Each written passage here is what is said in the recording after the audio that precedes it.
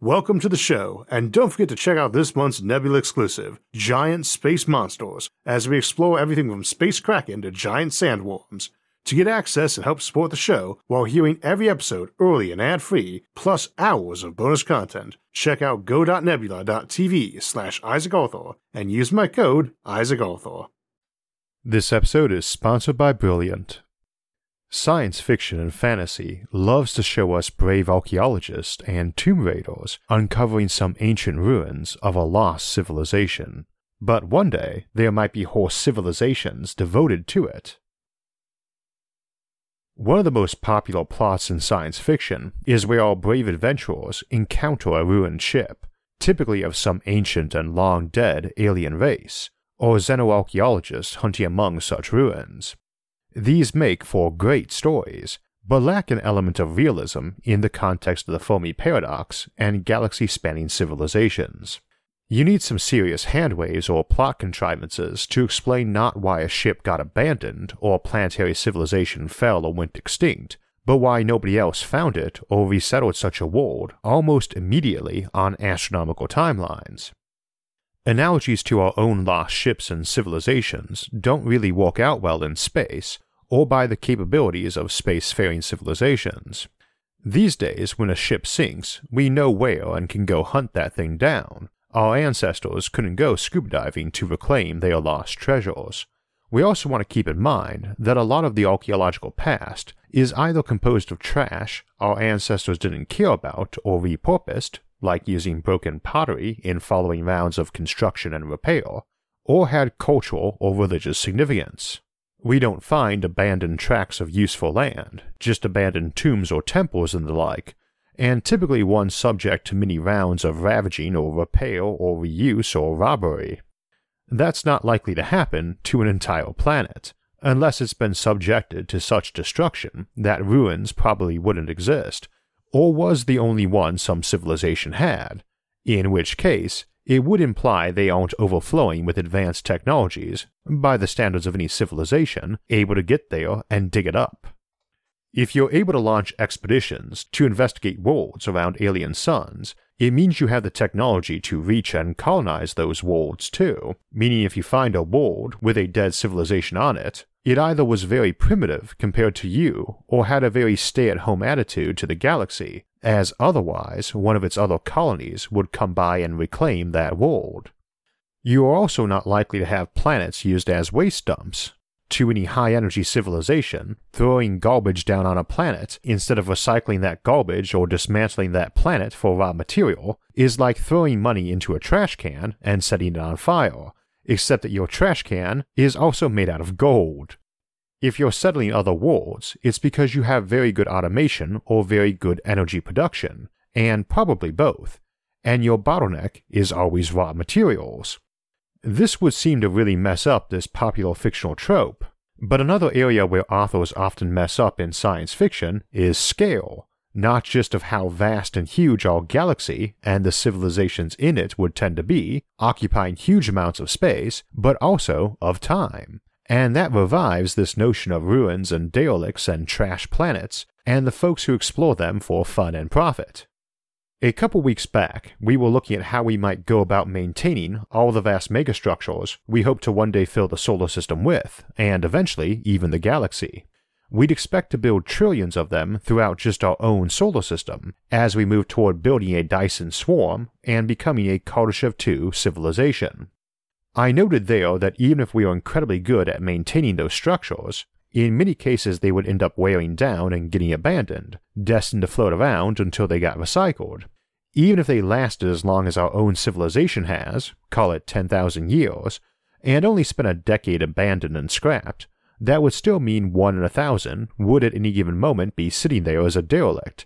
And mind you, that's a way better reclamation rate than we have in our civilization, where a lot more than 1 in 1,000 structures is sitting around vacant and nominally abandoned, or occupied by squatters. Such being the case, these sorts of megastructures, each meant to be home to hundreds of thousands, if not millions or far more, and themselves numbering in the trillions, would represent the equivalent land area of 1,000,000 Earths, just in this solar system alone. They are a small fraction of a vaster civilization that dwarfs them, but they are just so numerous that they dwarf us. Even if these decommissioned space habitats and industrial megastructures were only 1,000th of their civilization, and even if they only supported populations of hoardouts, squatters, or scavengers, 1,000th of our own population density, you'd still be talking about many trillions of people in any given, fully developed Kardashev 2 civilization. And that's just assuming long-lived, well-maintained habitats being only briefly out of play before being recycled in some fashion. It doesn't include the countless quadrillions of ships probably meandering around that solar system, or scenarios like one being abandoned for reasons like a war, an economic or fashion shift, or repurposed because its inhabitants or maintenance AI went a bit weird in the head. Such places could easily just age out, not from maintenance issues, but because in a long-lived civilization with life extension, they might fill up quick and be left with nominal immortals. Those folks wouldn't last forever. They might die or transition to a digital existence, uploading their mind, and their neighbors who have known them for centuries might want to effectively entomb them and their way of life rather than give that home and parcel of land to someone else. The same could happen on Earth. As we noted in Civilizations at the End of Time, Dying Earth, when building on a planet, you don't have space issues. You have energy and heat removal issues. So a culture with strong building materials and automated maintenance might be prone to just powering down someone's home and building over top of it in endless layers, a rising planet-wide city or Achaemenopolis, a Kardashev 1 civilization. They don't really care about their possessions much as a raw material source, because it's not going anywhere, and they might not even know if someone actually died or just uploaded their mind or went on ice for some centuries out of boredom. Unpowered facilities don't really count to them, only those drawing a lot of energy and producing a lot of heat matter. Given a few million years, even if people tended to live thousands of years on average, that planet is going to be more necropolis than Achaemenopolis. Same if some habitat gets grey-gooed or overwhelmed by some killer AI or supervirus, it's as likely to be quarantined as blown up. Even if you opt for that route with it, or recycle your abandoned habitats, you still need to drag them off somewhere safe if you can. Plus, a full-blown Kardashev 2 civilization has that same waste heat issue an Achaemenopolis has, plus the debris issue. You don't nuke a dangerous or derelict megastructure in the middle of a swarm if you can avoid it. You give a push outside the main swarm to a place where it represents no navigational hazards or heat production limits, or a vacant and valuable lot in your solar englobement. And they are quite likely to be towed off to some facility that specializes in handling the wrecks, or storing them till they can be handled. Those could easily begin to resemble the classic space hulk of lumped-together stations and ships, scrapyards of astronomical proportions, and such a storage facility might be a minor planet too, since it's nice to have just enough gravity to keep your debris from floating away. Probably some mined-out asteroid or moon that had all its smelting facilities still, but nobody particularly wanted to settle in a big way. Indeed, much as communities often invite landfills or prisons into their backyard for the extra jobs and funds, while far more are happy not to have them in their own backyard, places fallen on harder times might fight to become such repositories. When we start looking at the sheer numbers involved, even if we are ultra-conservative and optimistic about it, it's not that these things are the norm, it's just that they are outliers of such an enormously massive sample that they are everywhere. This is a bit of a recurring concept in our Rogue Civilization series, that many of these less-than-utopian staples of science fiction could pop up as phases places go through, or simply be so numerous by the sheer size of the main civilization that even though they are rare, they still outnumber our own modern civilization many times over. One quick note on this waste heat idea and the notion of time. Assuming you are still bound by the laws of thermodynamics, you can never use more power than you can get rid of as heat, and this places a lot of constraints on many of the projects we discuss here that tend to get overlooked, and why I so often pound the drum about waste heat as a bottleneck on advanced civilizations. Ultimately, heat can only be gotten rid of by radiating it away, which is based on your total surface area and your temperature. You can spread out to allow you to use more heat, But for something like a Dyson swarm, this means longer and longer travel times and signal lag, not only over the whole thing, but between individual components. Volume rises with the cube of radius or diameter, surface area only with the square. That results in an inverse relationship between population and density, because a civilization 100 times more numerous in terms of energy use needs 100 times the surface area to radiate heat away, meaning it is 10 times wider and 1,000 times larger in volume. Everybody has 10 times more space, meaning they are the cube root of 10, 2.15, times further away from each other than before. Every signal takes 215% as long to arrive. Every trip takes longer or requires more energy, and thus more heat. And those signals, even if as concentrated beams, need a bit more power to deliver their message, and thus more heat. It also means you don't really want people smelting down a habitat in a grand display of energy wealth right in the middle of that swarm, nor do you want to push it out of the swarm really fast, because heat is money in these places, not energy.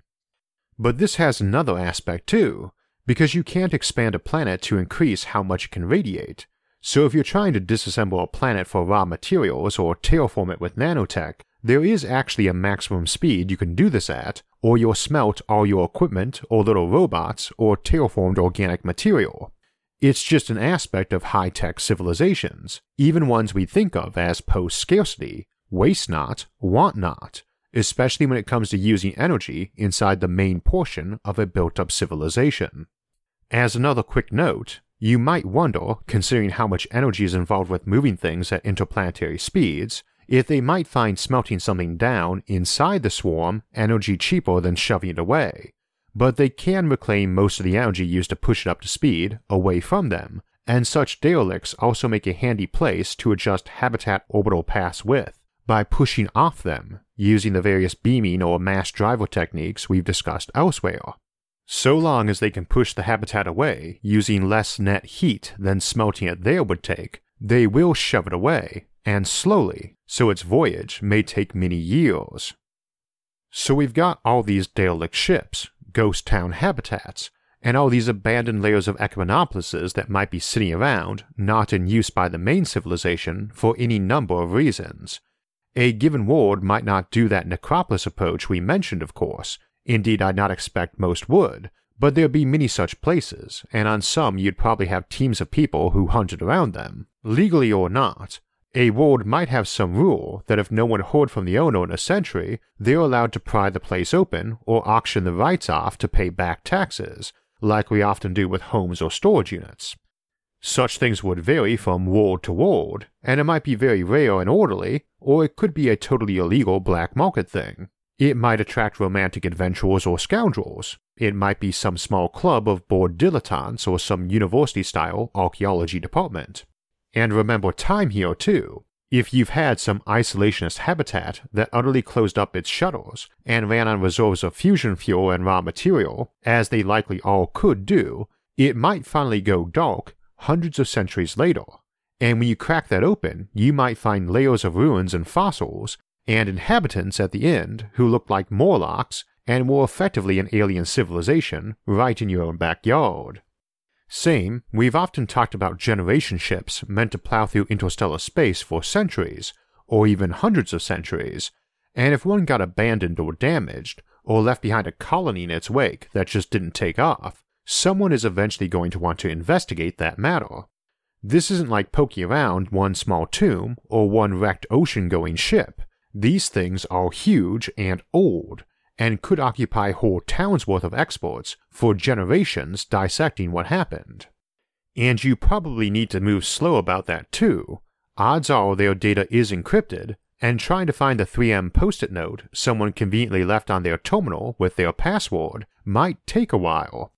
Or you might be negotiating with some half-mad ship computer for access, only to find out that it went nuts at failing to save its crew from a space debris collision, and later find out, in truth, it had also wiped out the handful of survivors in a berserk attempt to cover its shame. You might get some fairly crazy crew on board a lot of these ships too. If you've been one of a skeleton crew running a ship for generations, it's not hard to imagine getting a bit neurotic, or having been, to have signed on for such a job in the first place.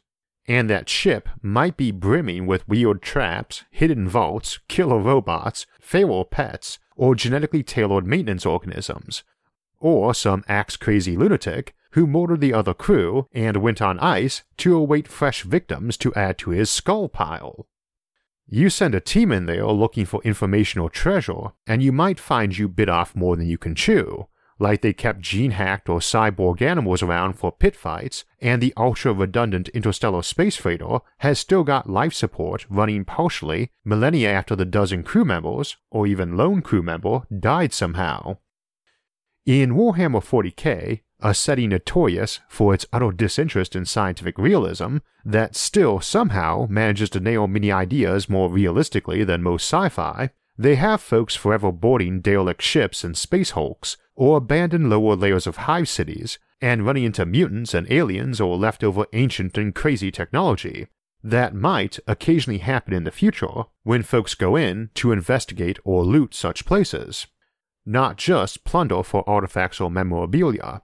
You might have insurance investigators poking around for years figuring out what happened, and salvage teams dragging them back to hoarding yards where they might take centuries to arrive, and as long to get processed through a court for who owned this or that or was liable for what. You could easily have an underfunded storage yard of derelict ships or habitats under lockdown while they waited for the courts to settle the case, which might take centuries even if they were expeditious, just from many of the litigants not living in the same star system. That's quite an opportunity for anyone shady too, both to occupy those places, or take a bribe to look the other way or to deal in goods looted or produced in such places. We'll save space piracy for another time, like quietly invading some isolationist and primitivist habitat to use as a base, but any place where the rule isn't finders keepers on salvage, there's likely to be that long drawn-out investigation period. And given the potentially ultra-hazardous junk inside, even when the authorities do investigate, it's likely to be slow and super cautious. If your job is to go in and investigate such places, filled with potential death traps of automated defenses or broken bits, you might be quite glad to look the other way as a silent partner to some team of illicit scavengers seeking treasure and excitement, who will deal with most of the hazards themselves and give you a cut of the plunder, if they live. For that matter, for every habitat being decommissioned, there's going to be a period where most folks don't want to live there anymore, but it's still rather habitable. That's very ideal for squatters and rogues, and the nominal owner or oversight authority might actually be inclined to turn a blind eye, as a disreputable crowd of squatters or looters might encourage those folks still stubbornly living there to vacate so they can turn off the lights and bust it down for salvage. Or, if it follows the notion of inhabitants slowly aging and going digital at some point, living in the data cores of the megastructure, they might encourage that so they can divert the energy and resources to more computing. They might be the ones pushing for an exodus too, trying to turn the place into a ghost town in a very literal sense, or the maintenance AI might be wanting to turn the place into a nature preserve to protect the increasingly divergent, mutated organisms living there. So much depends on the psychology and society of that civilization, and it's likely to vary all over the place, in both space and time. In the inner core of a Dyson swarm, you've got that energy and heat issue, but everybody is pretty self-contained and self-sufficient if they want to be, so that offers a lot of room for divergent cultures, outlooks, and so on. But you also likely have millions of Oort cloud habitats built by isolationists, or as part of a border fort and detection system, or laser highway relays, and you could have whole migrant fleets that meandered around those, raiding abandoned facilities, or squatting in one relegated to neutral status in some border dispute between two neighboring powers. You'd have failed colonies, abandoned stations, derelict ships, scrapyards for equipment or dangerous material, old military hardware floating about, facilities or ships scuppered by their owners or captains for the insurance money or to get out of some obligation. Probably not a lot proportionally, especially in the sort of utopian society we might hope for, ethical, prosperous, and smart, but enough in raw numbers to have whole civilizations worth of people on the fringes engaged in salvage, plunder, or squatting.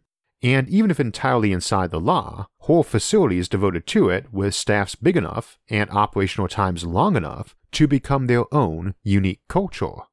You could easily have some abandoned asteroid mine turned scrapyard peopled by millions whose whole economy for centuries was taking apart dead megastructures towed there, and that's likely to be a fairly unique sort of place.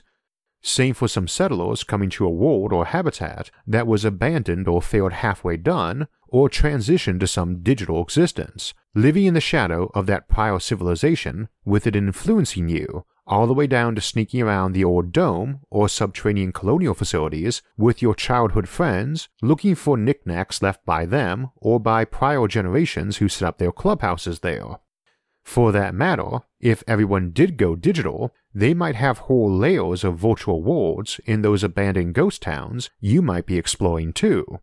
And again, time and divergence mean that whoever was there first and whoever is there now could be so different from each other they might as well be aliens. So maybe we never get to experience the classic science fiction scenario of breaking into alien spaceships to find high-tech artifacts guarded by murderous aliens, or xenoarchaeologists cracking open the tombs of fallen civilizations on dead and sterile worlds sitting for millions of years. But we might end up getting a very close approximation. I'm not sure if that would be a good thing, but at least it would be exciting. One of the points I was emphasizing today was how things like astronomical scales and thermodynamics can place limitations on even very advanced civilizations, or make entire civilizations where we'd normally expect just a few folks as outliers. These often get missed in science fiction, even by authors who are pretty good about doing their research and knowing their science, and sadly, many do not.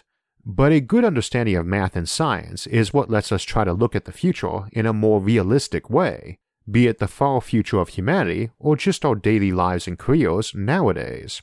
It's an area of knowledge whose usefulness cannot be overestimated, something I suspect anyone watching this show needs little convincing about. If you want to learn more math and science and have fun while you're doing it, try out Brilliant. Their online courses and daily challenges let you enhance your knowledge of math and science with easy-to-learn interactive methods from the comfort of your own home and at your own pace. To make it even easier, Brilliant now lets you download any of their dozens of interactive courses through the mobile app, and you'll be able to solve fascinating problems in math, science, and computer science no matter where you are or how spotty your internet connection. If you'd like to learn more science, math, and computer science, go to brilliant.org/IsaacArthur and sign up for free. And also, the first 200 people that go to that link will get 20% off the annual premium subscription, so you can solve all the daily challenges in the archives and access dozens of problem-solving courses. So we mentioned how all these derelict ships and stations and worlds might offer some excitement in the future, where we generally expect things to be pretty prosperous, but maybe a bit boring. And while there are a lot of ways we might amuse ourselves in the future, one I get asked to cover a lot is what sports will be like in the future and in space. And next week we'll take a look at what sort of new options low or zero gravity can offer us for our athletes and audiences in space sports. The week after that, we'll return to Mars to look at how we go about terraforming it if we wanted to, in Springtime on Mars. For alerts when those and other episodes come out, make sure to subscribe to the channel and hit the notifications bell. And if you enjoyed this episode, hit the like button and share it with others. And if you'd like to support future episodes, you can donate to us on Patreon or our website, isaacarthur.net, linked in the video description below. Until next time, thanks for watching, and have a great week.